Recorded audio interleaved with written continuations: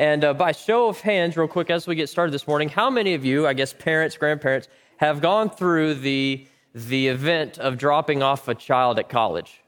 By a show of hands?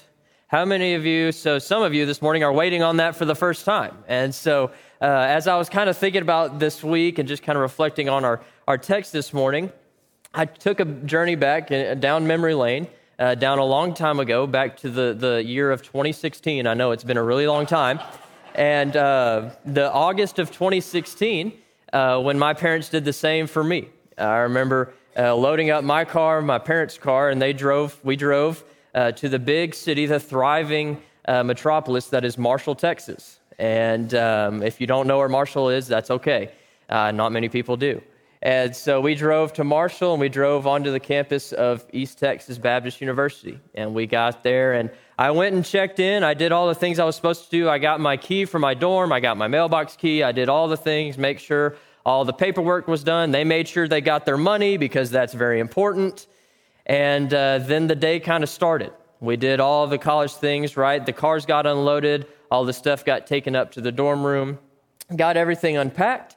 And then we did the thing that every parent and new college student does that I learned that you should never do, is go to Walmart on the day that everybody's moving in to college, because every student from the college is at Walmart that day. But nonetheless, we went to Walmart, got all the things that I had invariably left at home, and brought them back to the dorm. Got everybody settled, got all my things unpacked, and then we went and grabbed lunch, came back to campus, and the time came. It was time. Everything was unpacked. It's time for mom and dad to go home. And it happened just like you would think. Mom got a little misty-eyed, right? We said that, we kind of hugged, and she said bye, and she started walking because she didn't want me to see her crying, that whole thing. Me and Dad did the weird, like we're kind of men, so we kind of bumped fists and kind of did the side hug thing, as guys do. And then they left. I walked them down to where their cars were, and they drove off. And now I'm a college freshman, and I have no idea what to do. And so I did whatever I thought I could do. I knew there was an event happening later that night, so I just went back to my dorm room.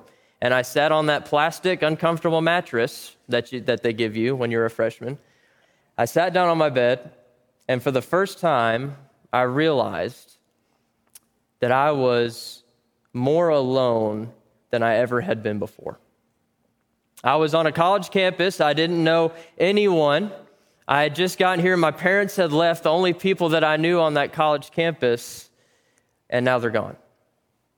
And I came to that sobering realization that I'm by myself, and I'm on my own. And I realized in that moment very, very quickly that to get through this, to get through the next 4 years of what college had for me, I was going to need, and I was going to have to depend on a community of people around me.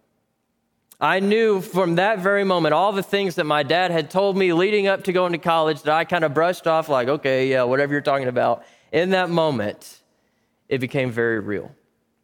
And I then knew I needed a community of people to get through this together. And that not only goes for college, but I think that goes for all of life as well. Right? And I think as we look at our landscape today of the world and of our country today, I think what we see is a lot of people trying to do it alone. What I think we see is a lot of people trying to just do life by themselves. Oftentimes we can get into this Lone Ranger kind of mentality, right? I pull up my bootstraps and I don't need anybody else's help, and I can do all of this by myself. And invariably, people end up drowning in the storms of life that come their way. It happens invariably. All the things that life have to throw at them, whether it's financial stress, strained relationships and marriage and family, whether it's sickness, it's addiction, all of these things that can come our way, and people don't have anybody to lean on. And it seems that people are seeking out community less in America as the years go on. This was from 2020. Gallup did a poll, so this is a year old. Only 47% of Americans say that they are members of a church as of 2020.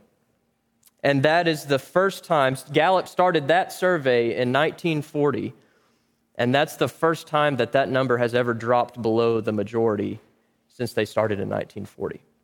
But that stat is just all of America surveyed, and if I had to guess, I would venture to say that many people who call themselves Christians or believers are not a part of a community of believers.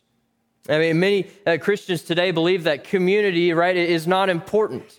All right, many people believe that, hey, I can do this by myself. I don't need somebody else to help me through. And friends, let me tell us today, that's a dangerous thing to think.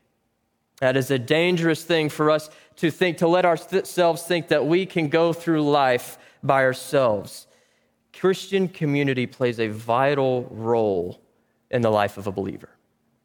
And that's what I want us to look at this morning. I want us to look at the importance of Christian community in the life of the believer, right? And not only for our graduating seniors here this morning, because definitely as they move on to a new stage of life, this is going to become more important than ever, but also for each of us as believers. This morning, I want us to look at how important Christian community is and how often we are, you may have heard it said this way, better together. And this morning, what I want us to look at, if you have your Bibles this morning, go ahead and I encourage you to grab those. We'll be in Acts chapter 2 this morning. What I want us to look at, I'm going to kind of give you a roadmap of where we're going to go. Okay, we're going to look at what community can foster in each of our lives, all right? And so I'm just going to give you a roadmap. 4 things is what we're going to look at this morning. Community fosters love for Christ, awe and worship of our Creator, love for one another, and fosters unity in our mission. That's where we're going. Out of our text of Acts chapter 2 this morning, we'll start in verse 42. But as we kind of get going, let's remind ourselves where we are in Acts. Acts written by Luke is mainly centered around the Acts of the Apostles. Right? It's where it gets its name, Acts of the Apostles. It's going to follow many of the apostles and many key events that took place after the death, burial, and resurrection and ascension of Christ. Okay, that's where we are. And we also get a glimpse of the explosion and the expansion of the early church in the first century. And I believe in Acts, we get some great characteristics of the early church that can also show us how important Christian community is for us today in 2020. So let's look at Acts chapter 2. I hope you're there, whether you've got your Bible or your phone app, whatever you have. Acts chapter 2, starting in verse 42. The Bible says, they devoted themselves to the apostles' teaching, to the fellowship, to the breaking of bread, and to prayer. Everyone was filled with awe, and many wonders and signs were being performed through the apostles. Now all the believers were together and held all things in common. They sold their possessions and property and distributed all the proceeds to all as any had need. Every day they devoted themselves to meeting together in the temple and broke bread from house to house. They ate their food with joyful and sincere hearts, praising God and enjoying the favor of all the people. Every day the Lord added to their number those who were being saved. Let's pray together this morning. Father God, we are thankful for our time together. And God, this morning as we look at Acts chapter 2, God, we pray that you would give us insight. God, that you would show us from your text, God, how important it is that we are a part of a community. God, a community that loves you, God, that puts your word first and puts each other first as well. God, we love you and we praise you. In your son's name we pray. Amen. This morning, like I said, the first thing we're going to look at is that community fosters love for Christ. Community fosters love for Christ. Look back into our text this morning. Look at verse 42. Simply, you can see this. They, the early church, devoted themselves to the apostles' teaching, to the fellowship, to the breaking of bread, and to prayer. They devoted themselves to the apostles' teaching. Look also in verse 46. Every day they devoted themselves to meeting together in the temple. Every day they devoted themselves to meeting together in the temple. When we look at the early church here in Acts, we see that the gathering of believers fosters love for Christ in the lives of individuals. In both verses 42 and 46 there, like we just saw, we see that the people were devoting themselves to the apostles' teaching and to meeting in the temple every day. Every single day they devoted themselves. Right? I mean, notice the language that Luke uses here to describe how passionate these believers were about learning the things of God. I mean, they weren't just indifferent to the things of God. They weren't indifferent to what the apostles were teaching. They just didn't want to take a little bit of the apostles' teaching here or there, whatever they had to say. They were so devoted to learning about God that, like I said, they met in the temple every single day. And we see this community of believers so in love with the things of God and so just enriched in what the apostles were teaching that they were spurring each other on to grow in their love and in their knowledge of Christ. They were growing as individual believers in the midst of the community that they were a part of. And I see whenever we see the example from the early church in Acts, and then we think about us in the 21st century. I mean, one of the best ways for us to grow in our relationship with Christ, one of the best ways for us to grow, I like to say, in our love and knowledge of God is in the midst of a community of believers. Around in a circle, in a group of people who can sit there and encourage us and say, hey, I see what you're doing. I see how you're growing, and I love that. Keep going. Keep doing what you're doing. When we're engaged with that community of believers, we're more likely to be challenged and more likely to be growing in our faith journey.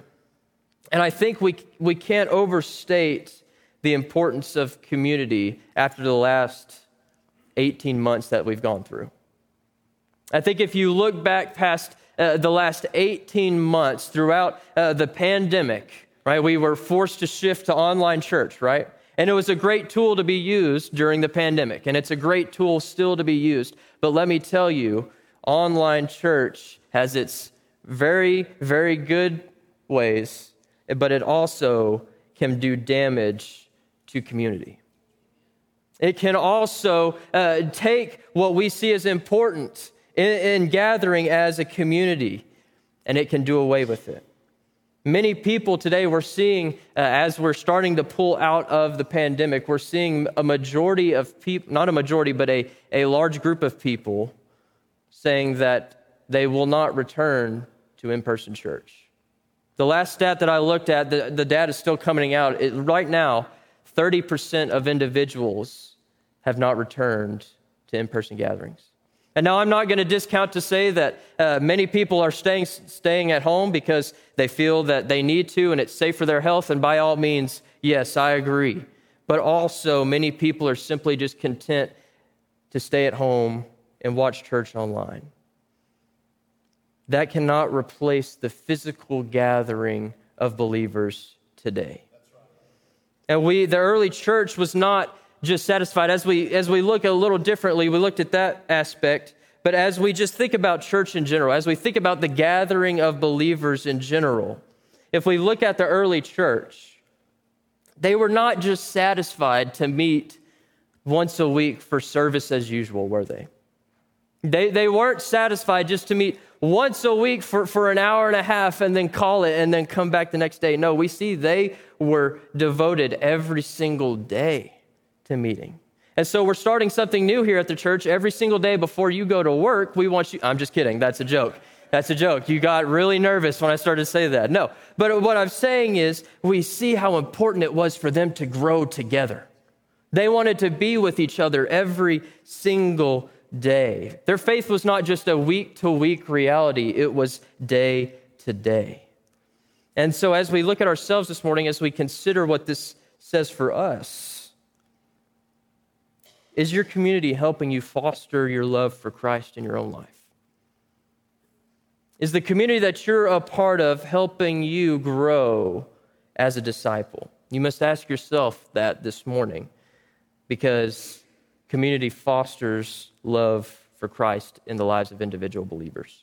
Second, this morning, the second thing community fosters awe and worship of our Creator. fosters awe and worship of our Creator. Look back at our text this morning in verse 43. Everyone was filled with awe, and many wonders and signs were being performed through the apostles. Skip down to, again, verse 47, or the second half of verse 46, They broke bread from house to house. They ate their food with joyful and sincere hearts, praising God and enjoying the favor of all the people. Every day the Lord added to their number those who were being saved. Community fosters awe and worship of our Creator. If we look back before our passage this morning, just directly before that, we see the event, the amazing event that was brought about by the hand of God at Pentecost. All right, and we see the Holy Spirit fall at Pentecost. We see the gospel message. We see Peter boldly proclaiming what he has saw. He has seen the resurrected Savior, and he is boldly proclaiming to all the people. And we see all people from different nations and languages come to know Christ. With Scripture telling us, if you look just back in verse 41, right before what we read this morning, so those who accepted his message were baptized, and that day about 3,000 people were added to them.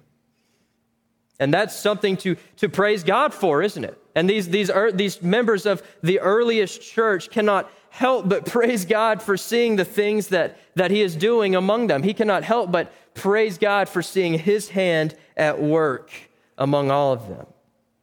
And there in verse 43, like we read, Luke says that the people were in awe of the signs that were being performed through the apostles. And the Greek word that's translated awe there is the same word that's often used as reverence or fear as well.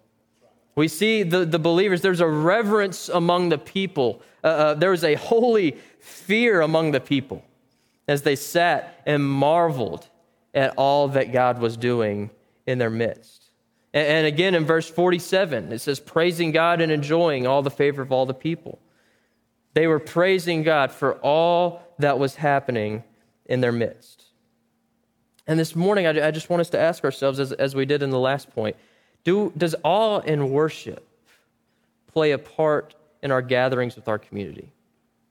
Do we allow ourselves to sit and marvel at what God is doing? Do we allow ourselves to sit maybe as we sing worship, as Nathan leads us in worship, or do we allow ourselves to sit and really marvel in awe at who God is?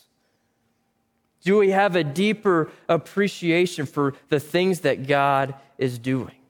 And past this building, past from what happens in here on Sunday mornings, do we have a posture of worship as we leave?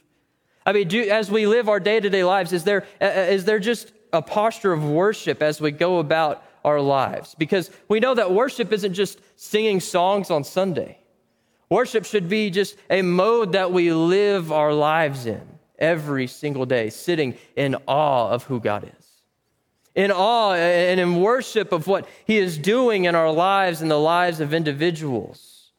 So do we allow ourselves to marvel and to be in awe and to worship what God is doing in our midst? That's another question you must ask yourself. So that's number 2, Christian community fosters awe and worship of our Creator. Number 3, Christian community fosters love for one another. It fosters love for one another. Look at verse 45. They sold their possessions and all property and distributed the proceeds to all as any had need. Every day they devoted themselves to meeting together in the temple and broke bread from house to house. They ate their food with joyful and sincere hearts, praising God and enjoying the favor of all the people. We can see here that this community of believers had an immense love for one another.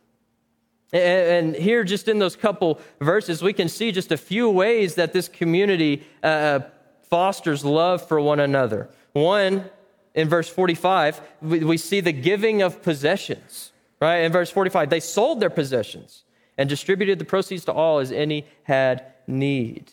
Generosity marked the early church. It marked this community of believers. They gave freely and without limitation. I mean, just think about it. They were selling their own possessions. They were selling their possessions and giving the money to those who were in need.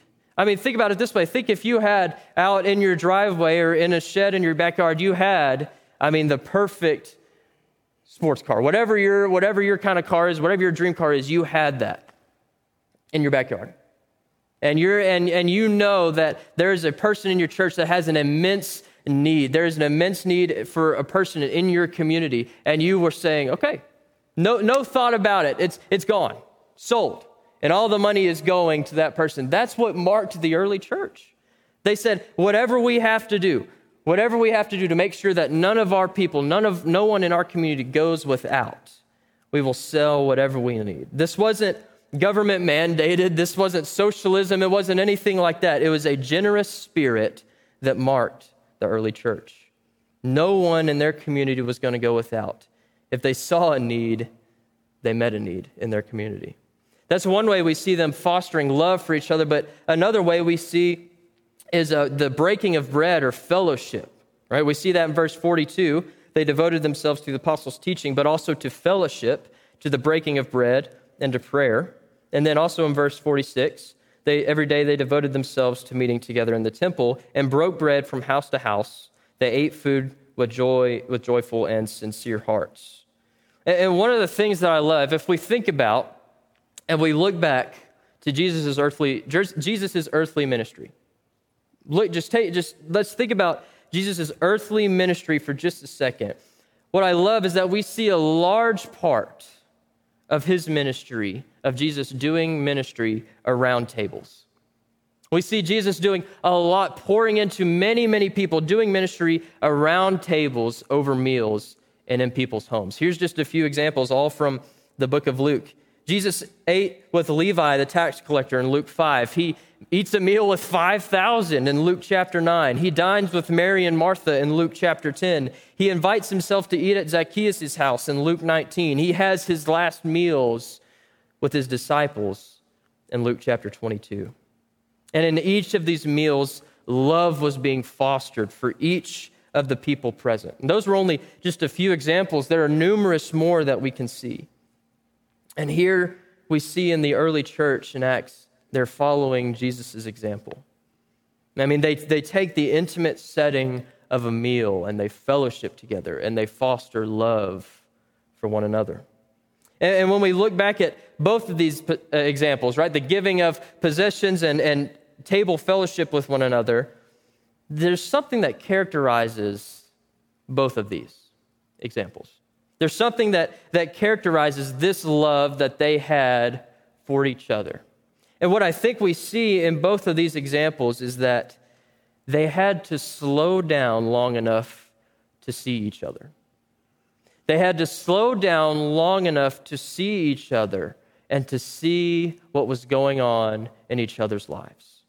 And when we slow down long enough to see each other and care for one another and love one another, that is when we foster love in our community. We can get so tied up in the things that we have to do, in all the things that we have going in our lives, that the needs of others in our community can become on the back burner. They can be placed in the back of our mind. And when we allow ourselves to slow down and see the members of our community around us, we are able to love one another as we should and as Jesus commanded us. If you remember in Matthew 22, right, when the religious leaders asked Jesus what the greatest commandment was, love the Lord your God with all your heart, soul, and mind. This is the greatest and most important command, and the second is like it. Love your neighbor as yourself. We are to love one another selflessly and sacrificially, just as the early church modeled for us. And our last point, what community fosters, number 4, community fosters unity in our mission. Christian community fosters unity in our mission. We see that a couple of different ways. Look again in verse 42. We already talked about the devotion that marked the early church. Look in verse 44 as well. Now all the believers were together and held all things in common. And then again in 46, again we see devotion that marks the early church. And we touched on this briefly earlier, but I just want to hit it one more time. We see again that word devotion, devoted. They had an intensity about them when it came to growing in Christ, and then as a result, growing the church as well. Right? They knew where they wanted to go, all right, and what they wanted to do, and they were going to take whatever it took to get there. There was an immense sense of unity within the early church.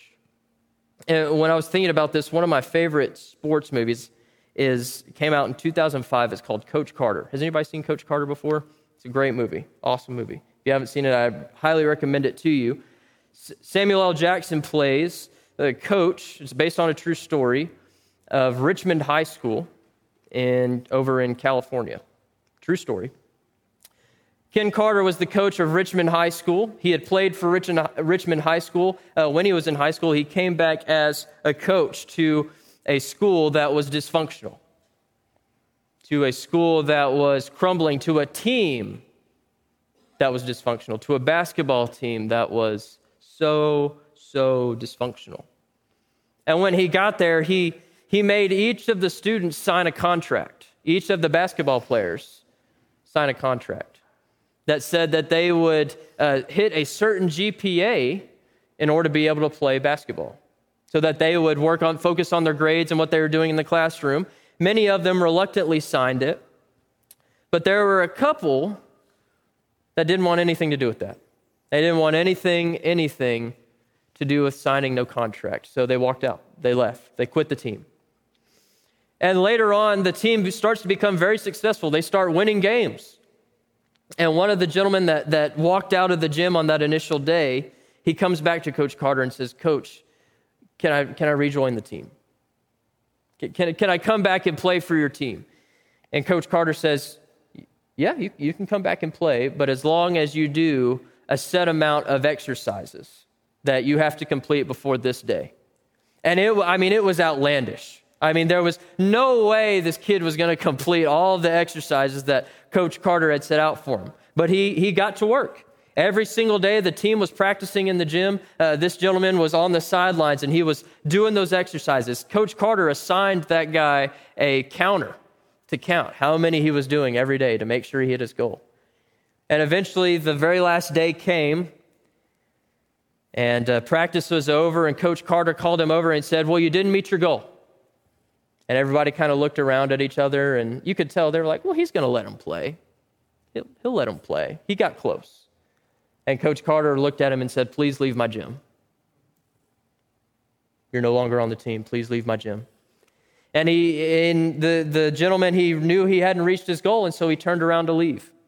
He started to leave, and he was going to walk out of the gym until one of his teammates walked up and said, "I'll do the exercises for him. I'll do the exercises for him. I'll do the push-ups. I'll do the up-downs. Whatever he has to do, I'll do them for him." And then one by one, every single one of his teammates came and said, "I'll do the exercises for him. I'll do them. If I can do them for him and he can play, we'll do whatever he needs to do. We'll do whatever we need to do to make sure that he is a part of this team and he plays with us." That team was unified. Every single one of their people, every single one of them was on a mission, and they knew this guy's going to play for us, and we're going to do whatever we need to do to make sure that he does. And it's a sad reality today that many churches are not united in their mission. Many churches today are not united. Many churches do not have the same intensity and the same desire for their church. I mean, some people think the church should go this way, and others think it should go this way, and some churches have already thrown in the towel. A lot of churches throw in the towel. You can look up the statistics on churches that close every single year, and many of them close due to disunity. And church, Satan wants nothing more for churches all over the world to be divided. He wants nothing more than for all churches divided. He wants nothing more than for East Ridge Baptist Church in Red Oak, Texas to be as divided as possible. And when churches are divided, Satan gains a foothold into the life of the church. And as a church, we must be united in the mission that God has given us and the mission that we have as a church to make disciple-making disciples. God has given us that charge. He has given us that command in Matthew 28. We know, we see it, we read it. And so we must be unified, going one way in one mission as much as possible. And so what do we do with this morning? What do we do with Christian community? How does that apply to each and every one of us? 3 things, and then we're done real quick. In way of application, number 1, invest in a community of believers. Invest in a community of believers. Let me tell you, this is a truth, and I believe this with all of me. You can come to worship service on Sunday morning and not invest in a community of believers. You can come to worship service on Sunday morning and still not be investing in a community of believers. We can sit in this room and be in here for worship and still not be truly a part of a community of believers. And we believe that community is important. Each of us, Casey and I, and many of us believe that community is important. And for us, that's where our Bible studies come into play. That's where that small group of people come into play. That is where growth, that is where discipleship takes place. That is where we grow and we are a part of a community. And like this morning I say, if you are not plugged into one of those, if you're not plugged into a small Bible study, I encourage you with everything that I have to plug into one. I encourage you, it is imperative that you as a believer are connected to a small community of believers in this church. It is imperative, and I believe that with everything that I have. So 1, invest in a community of believers. Number 2, slow down and recognize the needs of your community. Slow down and recognize the needs of your community. We saw this, I touched on this earlier. Right? We saw the early church had to slow down and see who was in need and what their community needed. And oftentimes there are members of our community that are hurting, and we can just simply miss it because we don't take the time to slow down and look around us. And so what would it look like for you this week to stop and to slow down and recognize and see the need of someone in your community? What would it look like for you to stop this week and just call someone in your Bible study group? Hey, how have you been? What does your work week look like? How can I pray for you this week? I'm at Starbucks. Do you want anything? I'll come by the house. Give me your order. Or how can I just stop by after work? Can I just stop by on my way home and encourage you? Can I just stop by on my way home and pray with you? You're on my heart this week. I just want to stop by on my way home from work and pray with you this week. I mean, maybe it looks like for you to invite your community over for a meal. I know that COVID still is a thing, but it looks like maybe we're coming out of that now. I mean, maybe what does it look like for you to share a meal with others around a table? And we saw how important table fellowship was to Jesus, to the early church. And I think it can be a great way for us to slow down and recognize the needs of our community.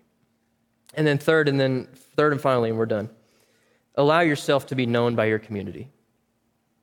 Allow yourself to be known by your community. Allowing ourselves to be known is one of the scariest things as humans.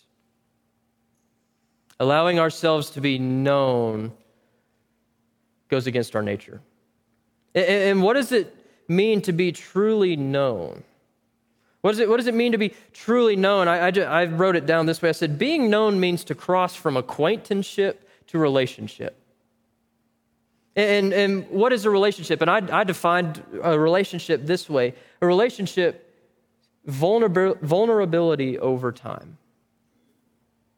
Vulnerability over time.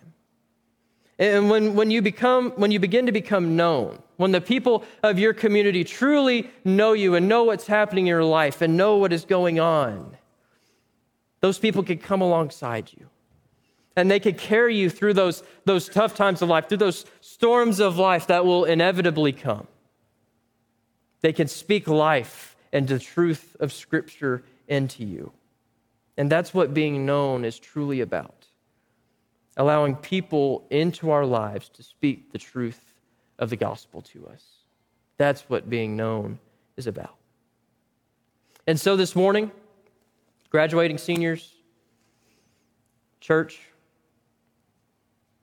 I challenge each of us to be a part of a community. I challenge us, like I said at the very beginning, to be better together. Because together, as a community of believers, we will have a much larger and a much bigger kingdom impact than we will apart. Invest in your community of believers today. Let's go to the Lord in prayer.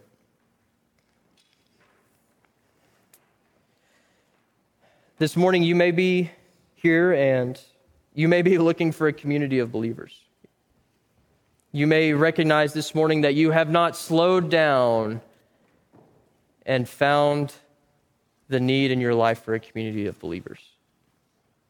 Maybe you're here this morning and you're looking for a church family, a church community to be a part of. Maybe you're looking for a church that you can come and partner with to do the work of ministry in your life. We would love for Eastridge to be that place. I'll be here at the front as Nathan leads worship here in a few moments, and I'd love to talk to you about that. Maybe you're here this morning and you recognize that before you enter into a community of believers, before you enter into a relationship with the community, you need to enter into a relationship with Christ. Maybe you recognize that you have not trusted as Christ as your Lord and Savior. You have not repented of your sins. Today can be that day, and I would love to do that with you.